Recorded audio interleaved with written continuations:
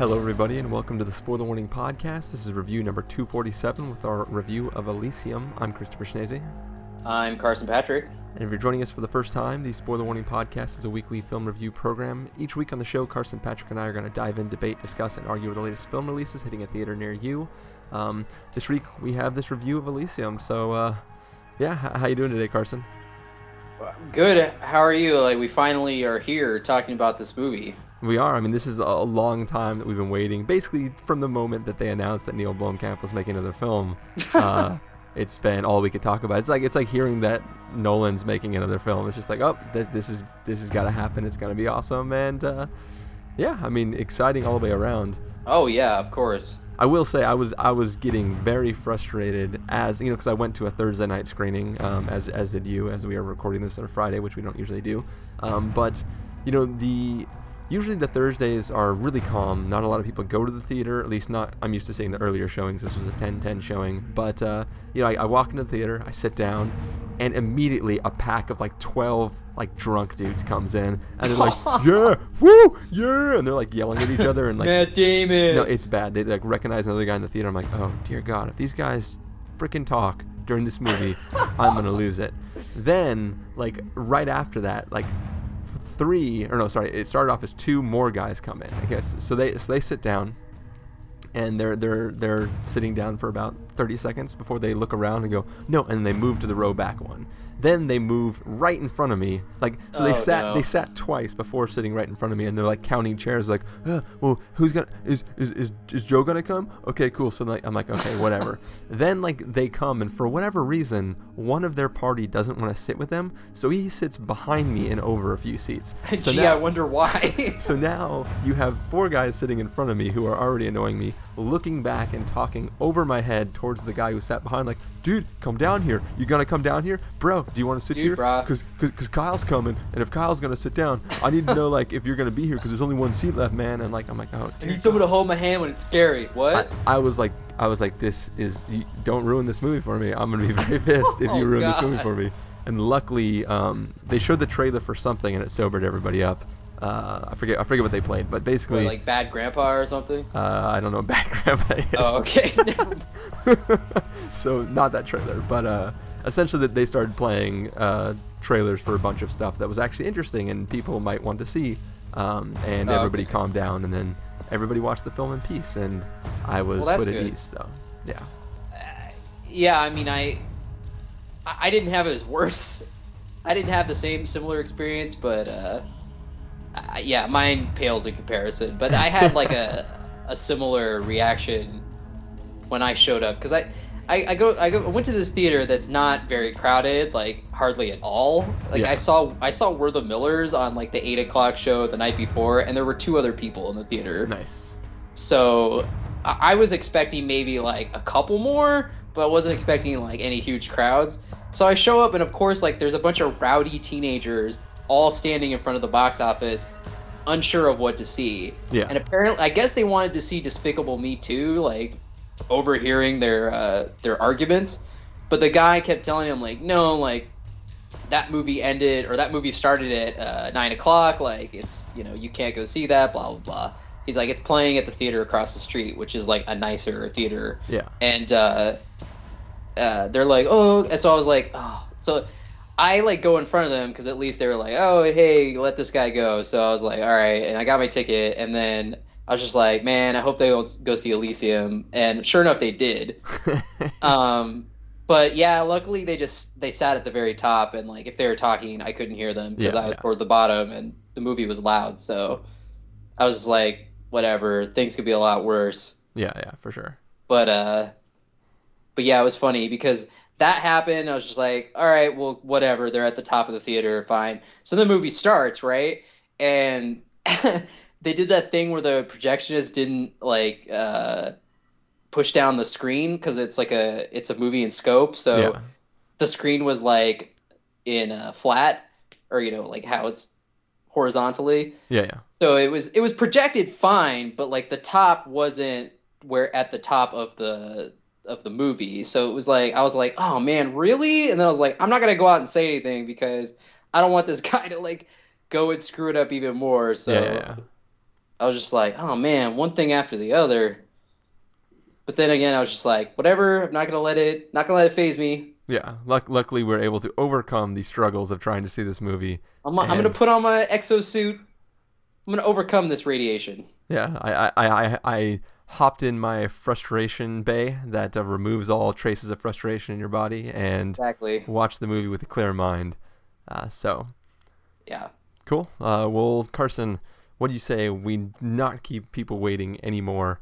Let's go ahead and check out the trailer for Elysium, and then let everybody know what we thought of this film. Max Nakostra, 36 years old. Violation today at bus stop 34B. What's in the bag? Hair products, mostly. I'm just gonna, hey, I'm just going to work. Thank you, citizen. No, thank you. Immediate extension of parole duration by a further 8 Wait, months. what? No. Elevation in heart rate detected. Would you like a pill? No, I am okay. Thank you. Are you being sarcastic and/or abusive? Negative.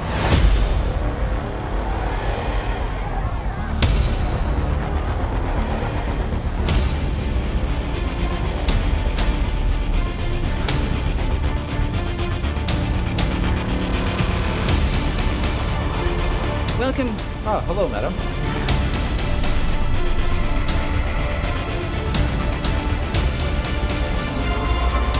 Cancer cells removed.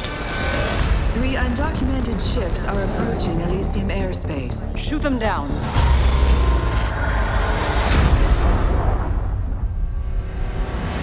I see things haven't changed. This wasn't even my fault.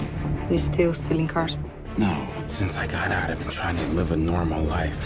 Used to be a legend, and now what? Rosa 34!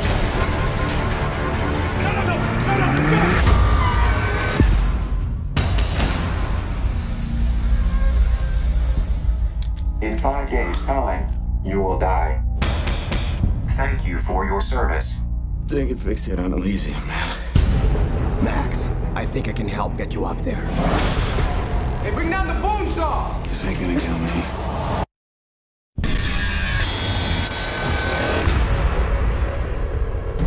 What did you do to me?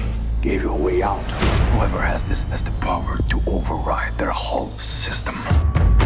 She's very sick, Max. I need to get her up there. You can save everyone. When can I go?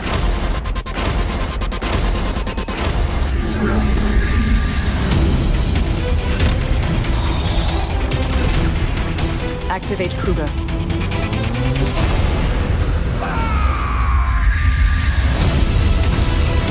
Follow me. Stay close. They will hunt you to the edge of the earth for this.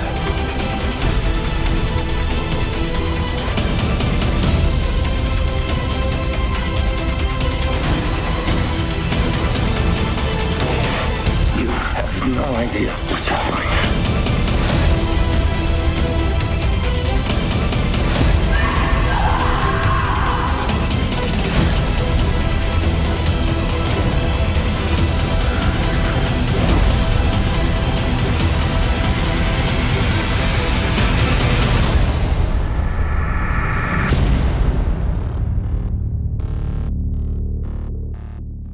All right, so welcome to Elysium. The year is 2154. We have constructed in space, floating around Earth, this space station called Elysium, which is basically this awesome, sweet zone where all the rich get to live disease-free in this perfect life with all their richness, and the rest of us are stuck down on the planet, in poverty, and in this like gnarly world where we just kind of work to build stuff to feed the rich people. And our hero, Matt Damon, is just an recovering criminal who's just working the line, just trying to make some robots for the 1%. And some bad stuff happens, and he has to decide, if I can just make it to Elysium, my problems can be fixed. And he teams up with a bunch of sort of like activist type people who are kind of working to, mess around and try to get people off of Earth and onto Elysium. And a lot of crazy sci-fi stuff happens. So, Carson, what did you think of this film? No joke. I actually had a full blown nightmare about the recording of this episode. I'm not kidding. This is before I even saw the movie too. And so but you know what they say, Chris? Never go into a movie with high expectations that's playing across the street from the diner who serves the best donuts in the next 3 counties. So I tried to go in this movie with not as high as expectation because I've been burned a lot, so I don't want to go in thinking it's going to be a new classic or anything. So what you're saying is this year of movies has given you a full dose of radiation. Not so much, not as much as say last summer, but Okay. There's definitely been some movies this summer where went in thinking, how can this not be awesome? And it wasn't as awesome as I hoped it would be. Yeah. So of course I like anytime you see a movie you're excited for, like I'm trying to limit my expectations as much as possible. So with that being said, obviously I know I've said it before. I mean, I love the shit out of District 9. I remember I saw that at the midnight show when that came out. Yeah. And I was just like, holy shit, like this movie is awesome. In non-layman terms, I mean, I thought it was, I still think it's one of the best sci-fi movies that come out in the past decade. Yeah. And I think a lot of other people will agree. And it got showered with much acclaim, and it got nominated for Best Picture, like, a bunch of stuff that you don't normally expect from a sci-fi movie of that nature. Yeah. Elysium is not going to be up for any awards other than like the technical awards, I think. But it's very deserved of some technical awards. Oh, of course. We will get into that, but I will say, first and foremost, this is not a bad movie at all. It's an extremely watchable movie. Oh, yeah. But I think it's very disappointing, though, in the sense that it is not on the same level of awesome as District 9. I think that it is somewhat shockingly conventional for a movie that was touted sort of as, this is going to be how, similar to how District 9 was, where, it was an allegory for segregation, on top of being a sci-fi action movie. Yeah.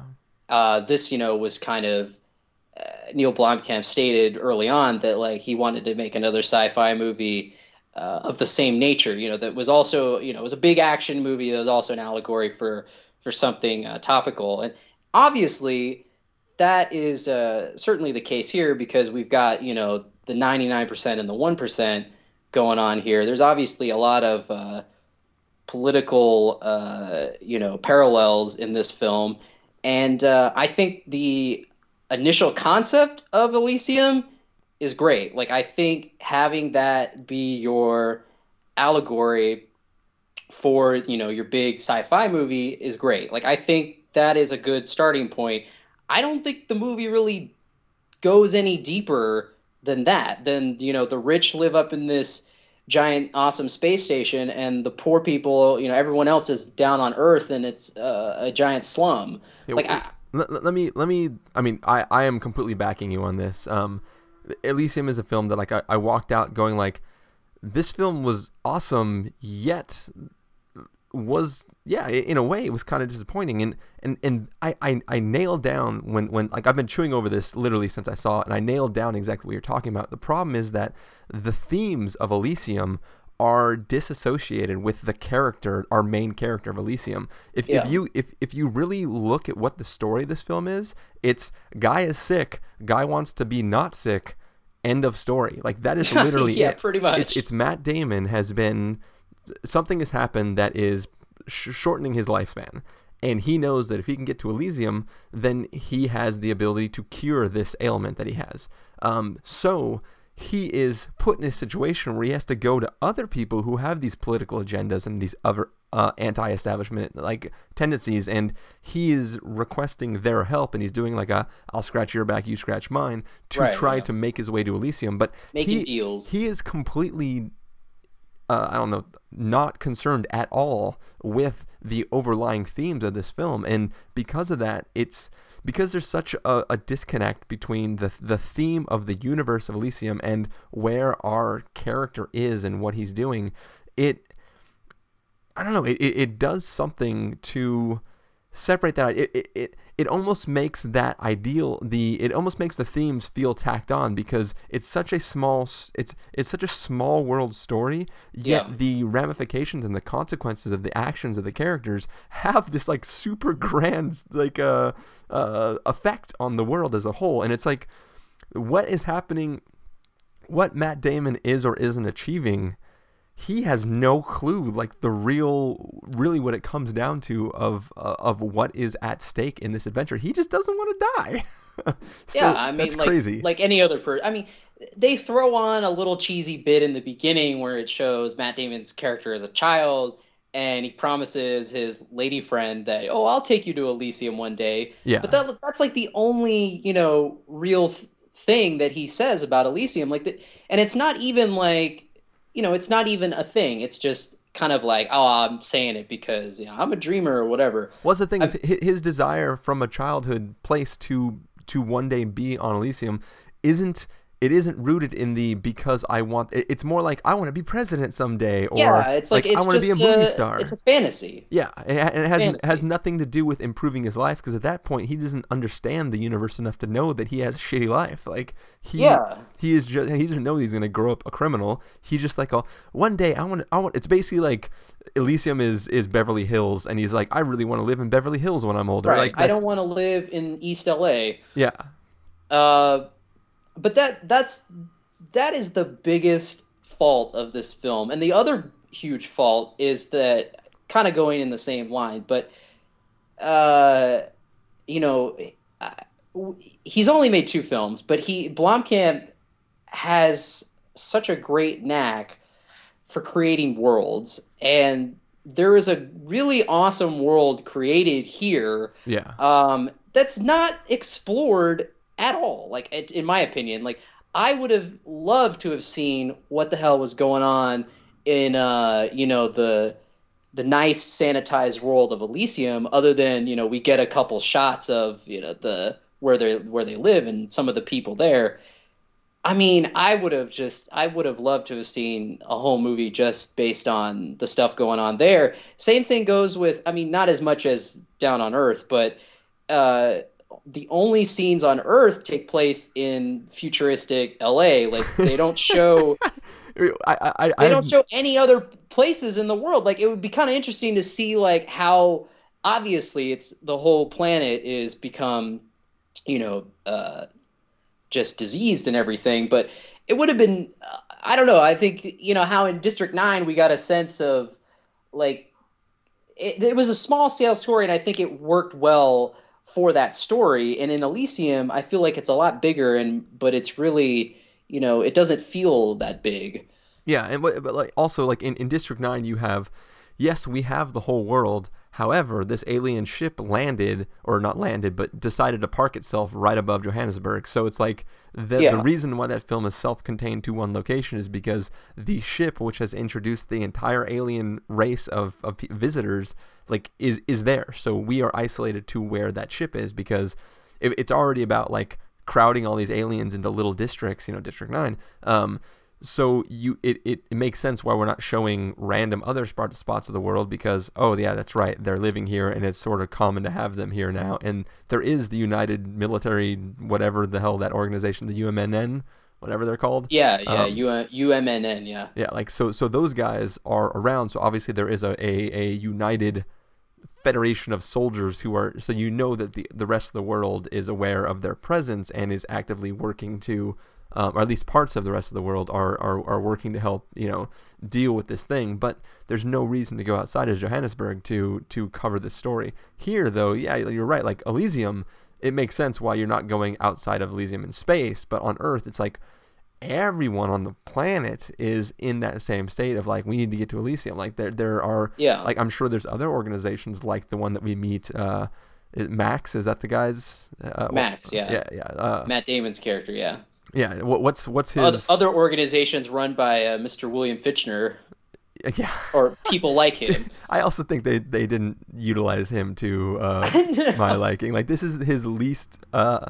Whenever he was on screen, though, I had a big smile on my face. I will say something about this movie. I don't know if you'll agree, though. I laughed so hard during this movie, and I don't know if I was supposed to, if it was intentional or not. But Jodie Foster is comedy gold in this film, and and a lot of the supporting characters are just so fun to watch that it really made up for the fact that the story of this movie was not good at all. Yeah, I don't know. I don't know if you had the same I feeling, did not, but Jodie Foster, I don't know what she was. Was she auditioning for After Earth? I don't know. She is not supposed to be comical, and I don't know. I actually thought she was fine in that role because she really like I thought she successfully pulled off this power hungry. Like she has put herself in a position to enjoy this wealth, and she will protect that with every ounce of everything that she can. And she, her nefarious acts that she is participating in are like, I believed it from the context of this vision of this future. And even though I thought like, okay, so I mean, just to divert back and to cover something on the basis real fast, I think the themes of the film and the way our hero's story interact with the story of the people who are dealing with the themes of the universe, I actually think are fine on their own. It's the way this film connects them that I think it fails. Not necessarily having those themes. Things like the fact that, like, so I was trying to explain semi-ambiguously to somebody at work today when they were asking me what I thought of the film. And if you look at, Matt Damon has to team up with a group of people to actually start his plan to try to make it to Elysium.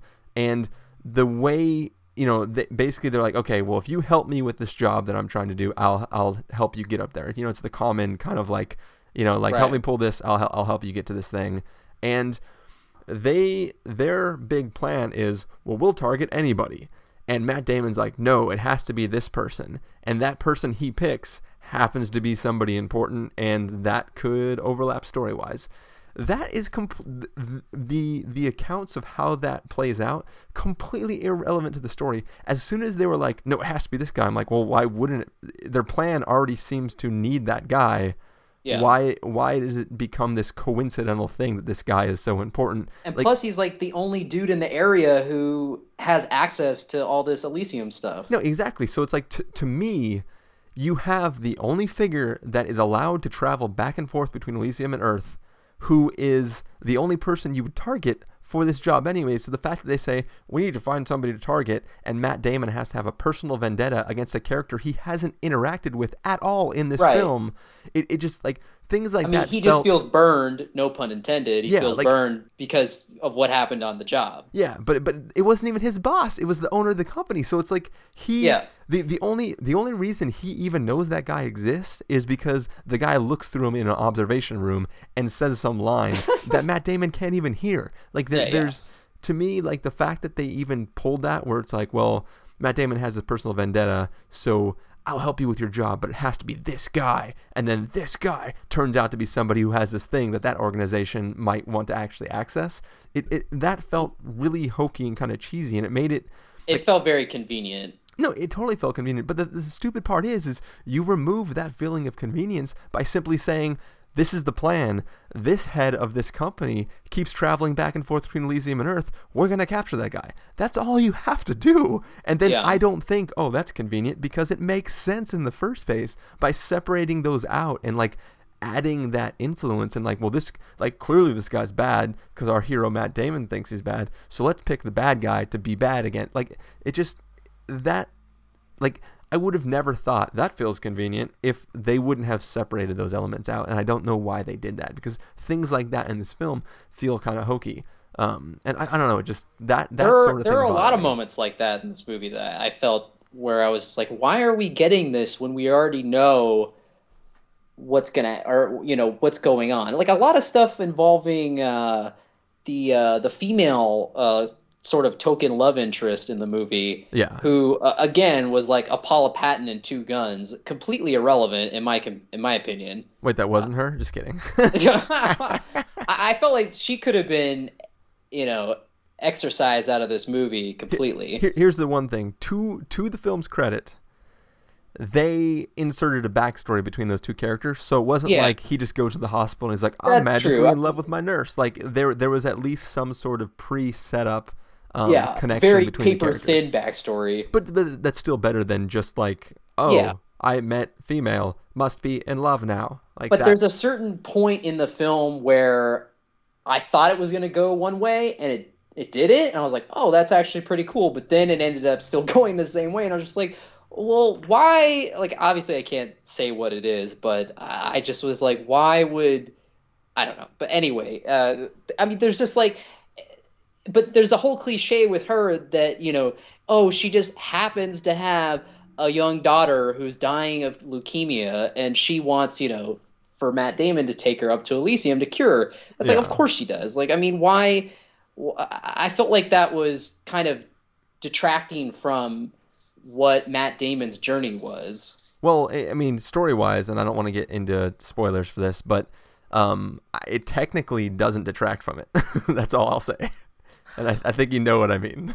Yeah, but I mean, I felt like there was a way that they could have gotten around it. Like, I mean, in terms of a movie like District 9, where it, I mean, the comparison between the two leads is just night and day, really, because the refreshing thing about District 9 is that they, Charlton Copley is playing a guy who is not an action hero. Like, he's not a hero. He's this, like, kind of a jerk, and he's like a bumbling idiot, really. And he becomes, a different person throughout the course of the film. And his arc, I think, is much more substantial and a lot more interesting than the journey that Matt Damon's character takes in this film. Wait, you think that Charlton Copley has an arc? I feel like his journey in District 9 and what happens to his character is a lot more substantial and interesting than the typical, Matt Damon is the hero and he needs to save the day kind of thing. I mean, don't get me wrong. I love Charlton Copley in this role, and I love the character of Kruger, but I don't think he is. No, I'm talking about in District 9. Oh, sorry. I'm comparing. Okay. I'm comparing the two leads. Charlton in District 9 as the lead, and Matt Damon in this film. Okay, we are now on the same page. I was confused at what you were. Okay, I'm saying that his journey in District 9. Yeah, totally makes sense. Take back my confusion. I 100% agree with you. But Charlton Copley in this movie is a total boss. Like, I would watch a whole movie. He's awesome. Just about him, like that. He is a much more intimidating presence than Jodie Foster is, in my opinion, character-wise. I think also that, like, when you look at District 9, you have a character who literally has to undergo a transformation in order to have this paradigm-shifting destruction of everything he sees and believes about the world that he's in. His arc literally takes him from one place to another place, where he can't even view the events of the film with the same mindset as he could at the beginning of the film. In this, Matt Damon is very, very one note. He is, I don't want to be a criminal anymore. Well, I'm dying. Let's be a criminal and try to figure out, like, even when he finds out what could happen as a positive consequence of his actions, he's still not concerned with that. His only concern is, I don't want to die, which is really strange when, like, the big climactic action scenes of the, like, if I was Matt Damon and we're getting towards the climax of the film, and I'm like, I gotta go fight some fools. The first thing I do is I'm gonna walk to a med bay, fix myself, and then go fight the bad guy.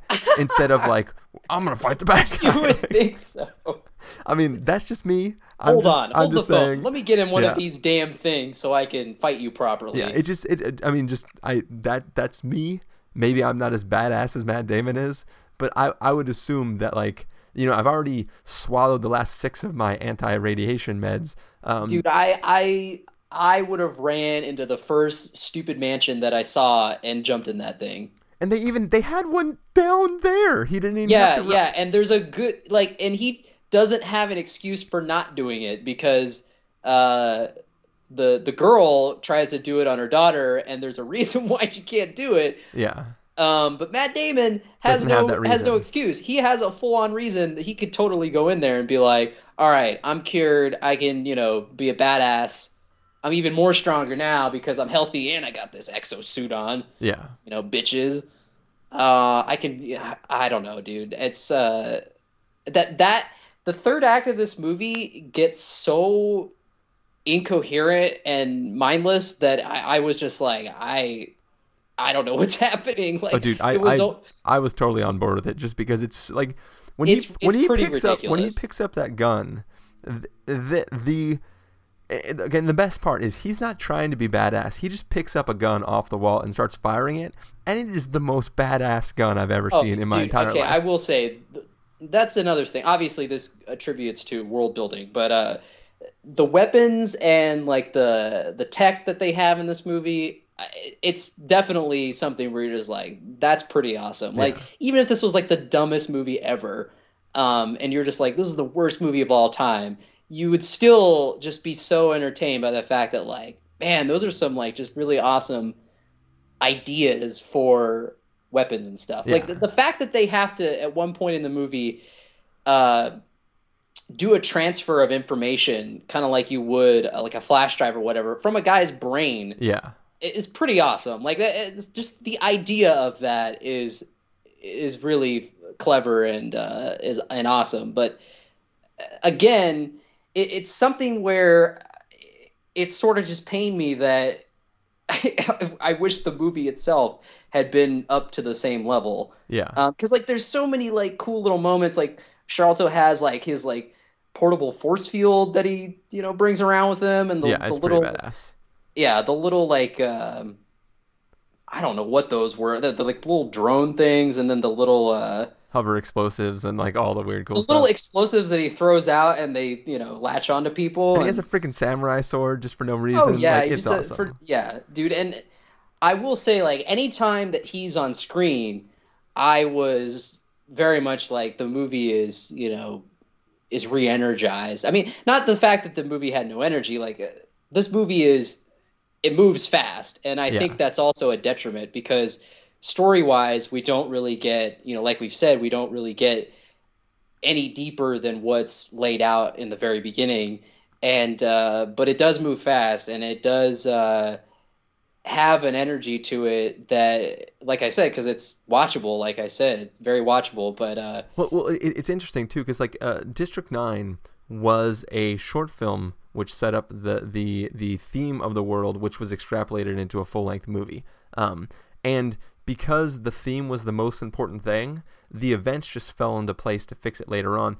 Elysium feels like it could have also been constructed as a short film, like Guy is trying to get to the station and heal himself, and then the rest of the world was put in after the fact. But because of the nature of the content, it worked better for District 9 than it did for Elysium, because Elysium is, for the most part, it's an hour and a half, right? Hour and 40 minutes. What's the running time? I think it was like an hour 50. All right, well, it's an hour and 50 minutes, and about an hour and 45 minutes of that is an action sequence. Like from the beginning of the film, like it starts with like flashback, a bunch of little things, set up the scenario, and once he puts on the suit, from then on, it's essentially an action scene. Yeah, it's pretty much nonstop. Like he's punching somebody or running around. Doing something, and the action is awesome. And like one thing that's I mean, I'm sure you will back me up in here, but like Neil Blomkamp is like the only person making films right now who almost has a violence fetish as strong as Nicholas Winding Refn, except for the difference is that Refn tries to like completely fetishize it and make it beautiful and violent and like obsess about how crazy it is. Neil Blomkamp makes the most violent crap you've ever seen and acts like he didn't even recognize that it just happened. Like it's sort of like on the side, and you don't really like, you're like, holy shit, that just happened, but then it goes on without actually dwelling in it. But it's still as visceral as some of those things that Nicholas Winding Refn covers. But it's like, it's crazy. Just that one shot when he first fires that rifle and the guy's running down the hallway, and it's like, if you're not paying attention, you don't notice it, but that guy gets eviscerated to hell by the shots from that rifle, and it's crazy. I mean, I will agree about his penchant for violence, because I think he even said in an interview that he was working with like the special effects guys, and he made them change like a scene because it wasn't concussive enough. Nice. But to me, honestly, I didn't think Elysium was as violent as District 9. Like, there are violent moments in the film for sure, but I was honestly expecting it to be more violent. Like, Part of the problem, or the part of the reason it's not as violent, is because you have a lot of these droids, these machines that are yeah, non-human. yeah. But I mean, I just was expecting a lot more people blowing up, because there's a lot of that in District 9, and Oh yeah, for sure. But I mean, yeah, like I mean, that's one of the reasons why I like, the fact that he's like, yeah, I don't want to do a studio movie because they're gonna make me not make it rated R. And I think that movies like this were movies that like Paul Verhoeven would have had a field day with this movie back in like 1990. Like I think that, and he's the kind of guy that just was all about that. Like movies that had a sort of satirical streak and were just like very very like violent, almost to a casual degree. And I feel like there are elements of that in this film, and that's why I feel like some of the comedy from it to me didn't feel unintentional, because I don't know, like I almost got that sort of vibe from it that was like, maybe there is supposed to be a sort of underlying satirical nature to it. Although, I mean, I don't know, but yeah, like I appreciate the fact that he likes to make his movies this way, even though I thought that, at least, like, I was expecting this movie to just be like ridiculously like, because I don't know, I didn't think it was, but as much as District 9, but Yeah, that was my point. But well, yes, the violence is less in your face, but you still have like just things there are that still some things happening. I love the scene. I won't say, but someone gets put in the machine to regraft an injury. Yeah. That was great. Like I was just like, yeah, I'm all for that kind of stuff. And I know that you're gonna probably not agree, but the shaky cam in this movie is a problem. No, Like I can't watch movies like this anymore without thinking Carson's gonna hate this. Carson's gonna hate this. Carson's gonna hate this. Dude, I totally am on board with the aesthetic in District 9. Like, I think that, the movie starts off with this kind of documentary angle, so it completely works. And, I mean, I could be wrong. I might not be remembering correctly, but I felt like District 9, there was some restraint to it. I mean, it felt natural to the film. It felt just natural in general. It didn't feel like it was distracting from the action that was going on. In the third act of this movie, oh man, like, I guess there's no steady cams in space or any kind of control, but there's a lot of just incoherentness going on, or just moments where I was just like, I wish they had let it play a little more so I could, kind of see what's happening. But Well, there's also a thing that he does that I don't think is as successful as he may have thought in his head.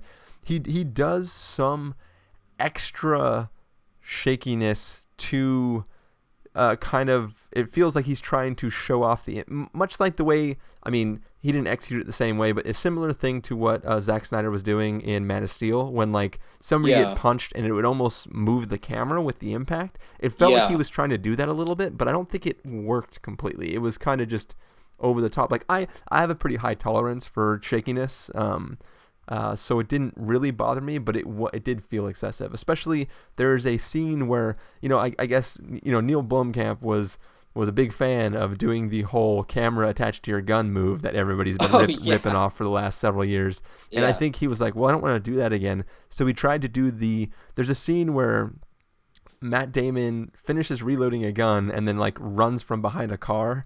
And it does this weird, shaky, speed ramped, over the shoulder third person video game shot. I was like, whoa, this is weird. I didn't know, like, as the shot started, it felt like maybe that was Matt Damon's perspective and the suit was making him extra fast. I don't know. But it just felt like I'm doing this because it's slick, and it wasn't that slick, and I kind of was. I didn't know what that was. I didn't know what that shot was supposed to be conveying, and it wasn't cool enough because of how like hyper real it was. Because it goes into the visual quality of a distorted slow mo while maintaining almost a faster speed. It was almost like the effect used in Prince of Persia: The Sands of Time when time was rewinding. It was that fast forwarding, and I don't know what the point of it was. Well, there was a lot of shots like this in the movie that felt just like, I'm doing this because it looks badass. I mean, there's the stereotypical guy shooting his gun in slow motion while we see the bullet shells hitting the ground in slow motion. But that was badass. I mean, there's like those things. Like, part of me feels like, I don't know if you would agree, but I feel like this movie had like a Desperado or an Evil Dead 2 feel, where it kind of feels like this was like a half remake, half sequel to District 9, except dumber. Like, it was more like, oh, well, District 9 was so good and so fresh, but we want to do it again, bigger and better, and like with more, hands in the pie. Even though he had control over it, it felt that way. It kind of felt that way, where it was just like, we got like the slums of LA, which are very reminiscent of the slums of District 9. And it kind of felt that way, where it was like, it was almost like this half remake, half sequel deal, but not as fresh as District 9 was. Yeah. Well, like personally, I think Matt Damon's character should have been a little more in on the story that relates to the themes and a little less in on like basically the thing. Okay, so without being too spoilery, I mean it's in one of the trailers, but Matt Damon is exposed to something that is shortening his lifespan, and it's his closeness to death that makes him the prime candidate to use this exosuit that this one guy who's part of this militant group or this activist group or whatever.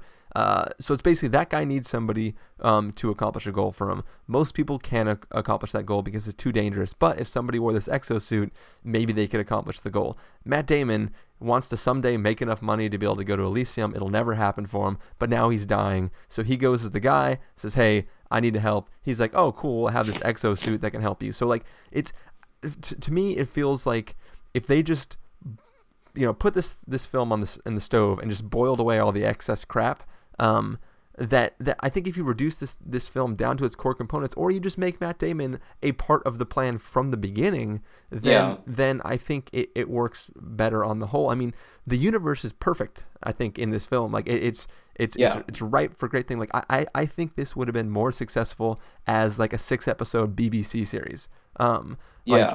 Just because there's a lot to explore here. Yeah, and I think that if the end result of this film was from the beginning the goal of the characters, and they were or weren't accomplishing that over a 6-episode arc of commercialless, at least hour, maybe hour and 20-minute episodes, it would work perfectly, because this film would exist as possibly the climax of the film, with like all the combat and all the craziness, but it would be the story that's slowly ramping up towards these events, and maybe you can see a couple of introductory missions of little low-level stuff they have to try to pull before, like a BBC series would spend the first episode establishing the relationship between Max and his employers and all that situation and what his backstory is. So you'd have nothing about this like future thing. It would just be setting up the universe and whatever. And then the middle 4 episodes would be all about prepping and joining these forces and like the introduction of Kruger and dealing with him.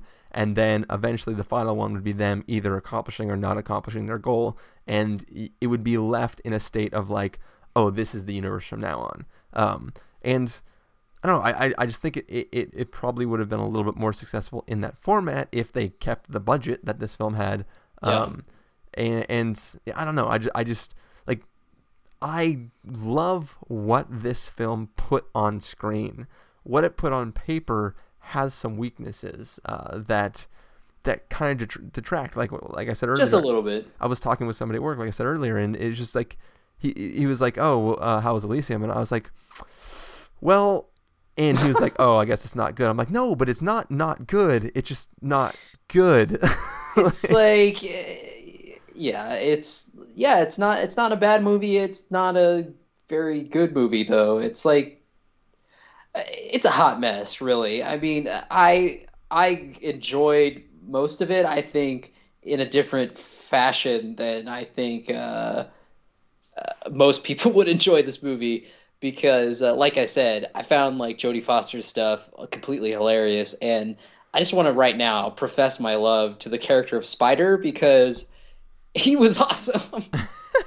Like every time that guy came on screen too, I was like, this is the kind of stuff like, and again, I wish like that the movie had been just as strong because like this is the kind of just ridiculous scene stealing chewing performance that you don't get in very many big movies like this at all. The fact that they had 3 in this movie was like pretty awesome. And anytime he was on screen, I was just like, this guy, he would have fit right in with Charlie Day and that other dude in Pacific Rim, for sure, I think. Yeah. But another thing that really kind of I thought was a no-no was the score of this movie just sounded like Inception, Brahm, Hans Zimmer rejects. The whole like, dude, the opening shot, like the first city shot, it's just like, I'm like, really? Are we going there already?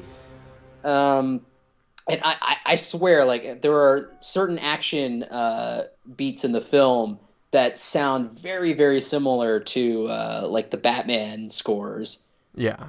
I was disappointed that it wasn't like something completely different. It didn't sound so familiar because I mean every trailer now has the stupid Inception Brahm.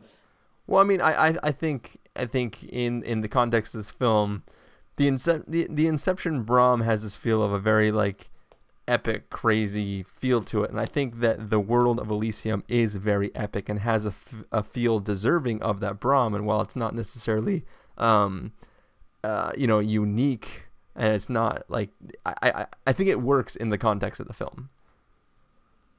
I mean, it works. I mean, it's enough to get the action scenes going. It's just unfortunate that it sounds so similar to other stuff. Yeah. In my opinion.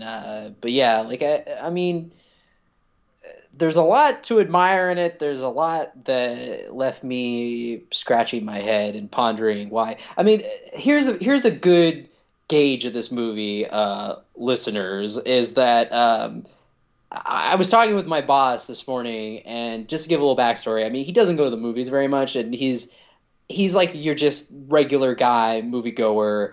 And I remember one day he told me how much did he love the movie Sahara, and I was like, no, dude, that movie was terrible. And he was just like, what? Like, you're crazy. Like, what? And I'm just like, yeah, but like, I wish that, I could just sit down and watch a movie like you do, because he, is seeing a movie without having seen like the 10 other movies that came before that. And, when I was telling him about Elysium, I said, well, I was like, yeah, it's the same guy who did District 9. Have you seen that movie? And he's like, yeah. He's like, I didn't like it. And I was like, oh man. I was like, that was one of the best sci-fi movies I thought of the past decade. Yeah. And he's like, oh, you're crazy. He's like, that's going a little too far.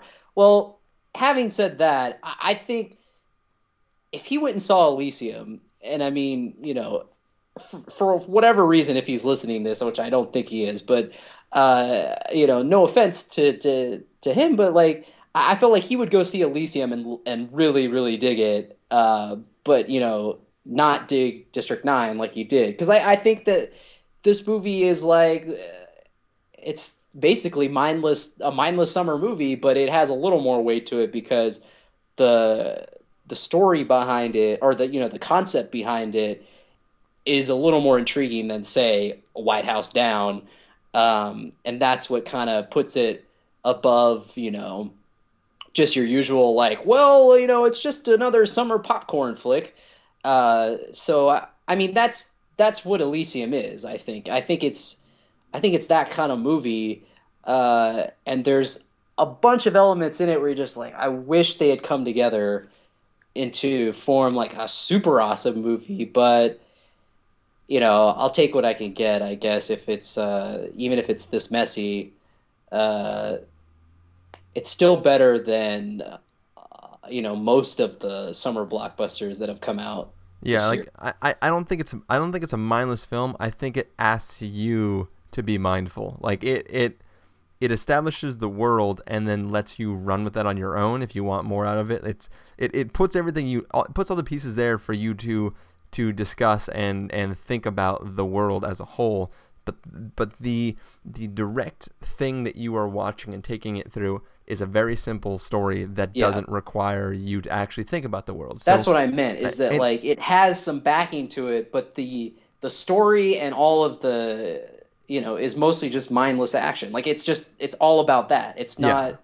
It feels there's a little. nothing else. It feels a little bit like people gave him the notes on District 9 and said, yeah, that is an amazing film. Some people thought maybe too political. So he's like, well, I'm not going to remove the politics, but I'll take it and recess it into the background and let basically just oversimplify it. Yeah, I'll let the narrative concentrate on the action and the literal space of this universe, and I'll leave all the political stuff that I want to be part of this, and just leave that behind. I'll leave that in the background, and anybody who wants to discuss it, it's all there for you. It's primed, ready to go, but I'm not going to put the focal point at any point on that itself. But honestly, like, I would have rather have seen it been a bigger point. No, I would too. I'm just saying. Yeah, because I'm just saying, I'm just trying to come up with an explanation for why it has that feel to it.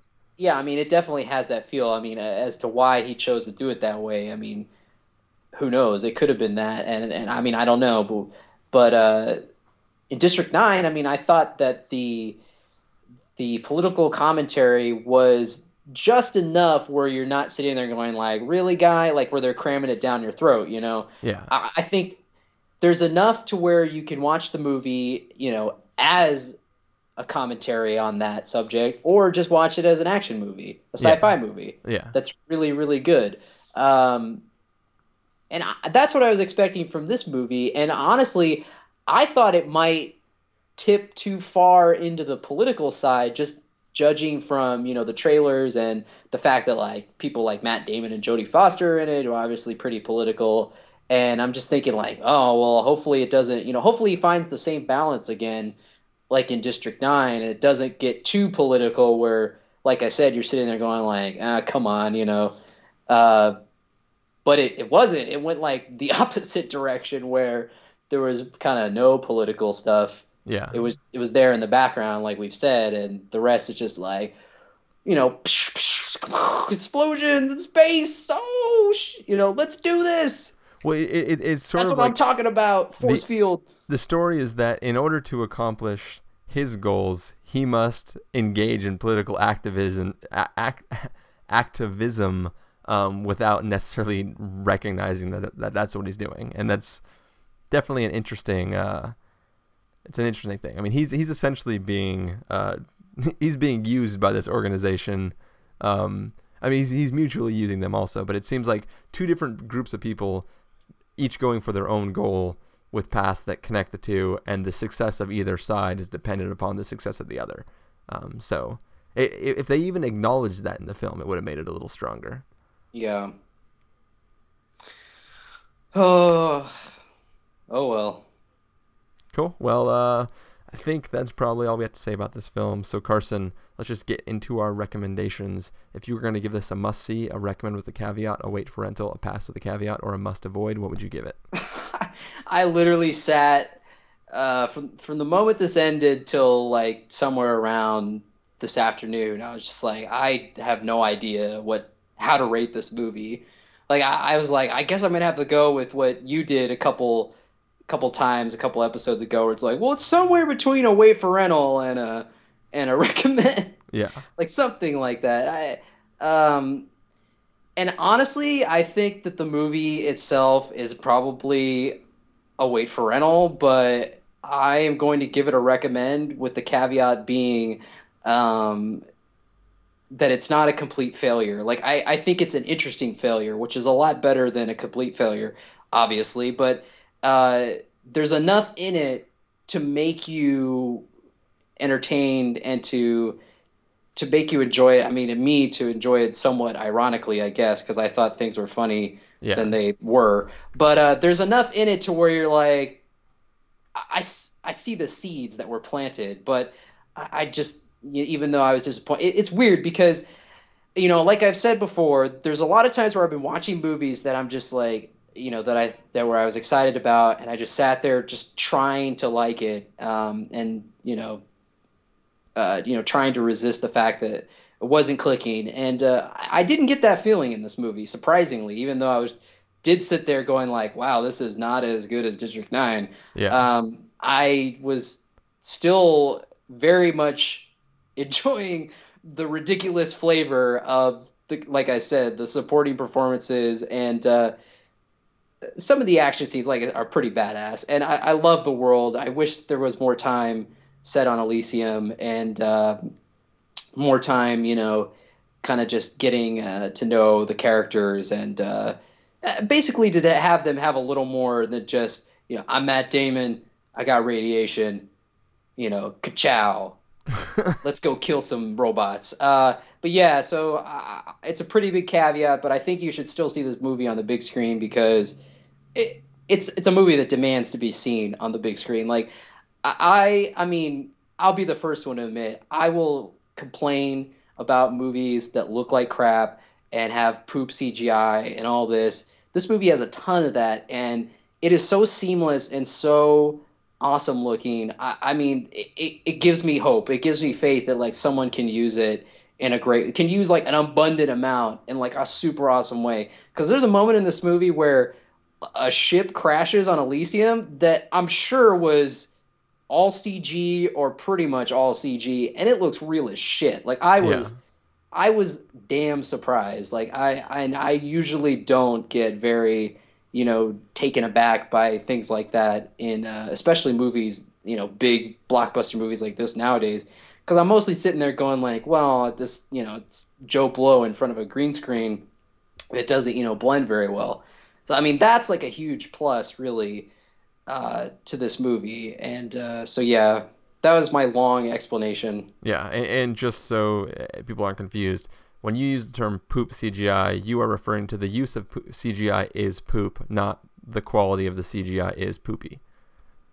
Yeah, the use of it is not well executed. Yeah. Yeah. All right. So I mean, yeah, echoing kind of what you said is I have to give this film a recommend just because it is something that should be experienced. This is clearly a unique vision by Neil Blomkamp, and whether or not it's executed perfectly story-wise or the elements are explored as much as they could be, this filmmaker is somebody that I know personally I want to see more work from, and I want to see this guy to continue and go. And if the studio's giving him more and more money every time he makes a film, I want these films to be successful because he's doing something that is kind of spectacular, even if he isn't necessarily presenting the information as well as he could. He's doing something that's awesome, and the sci-fi world of this film is really great. The ramifications for the acts that are happening in this world are pretty incredible and definitely worth talking about outside of the context of the film. And it's extremely watchable. Like I said, most of this film is action. Once it starts, the events that what Matt Damon's going through is pretty spectacular, and it's kind of crazy, all the stuff. And you spend a little bit of time with the story slowly ramping up, and then from then on out, it's different things being carried out in rapid succession, and really just craziness ensuing.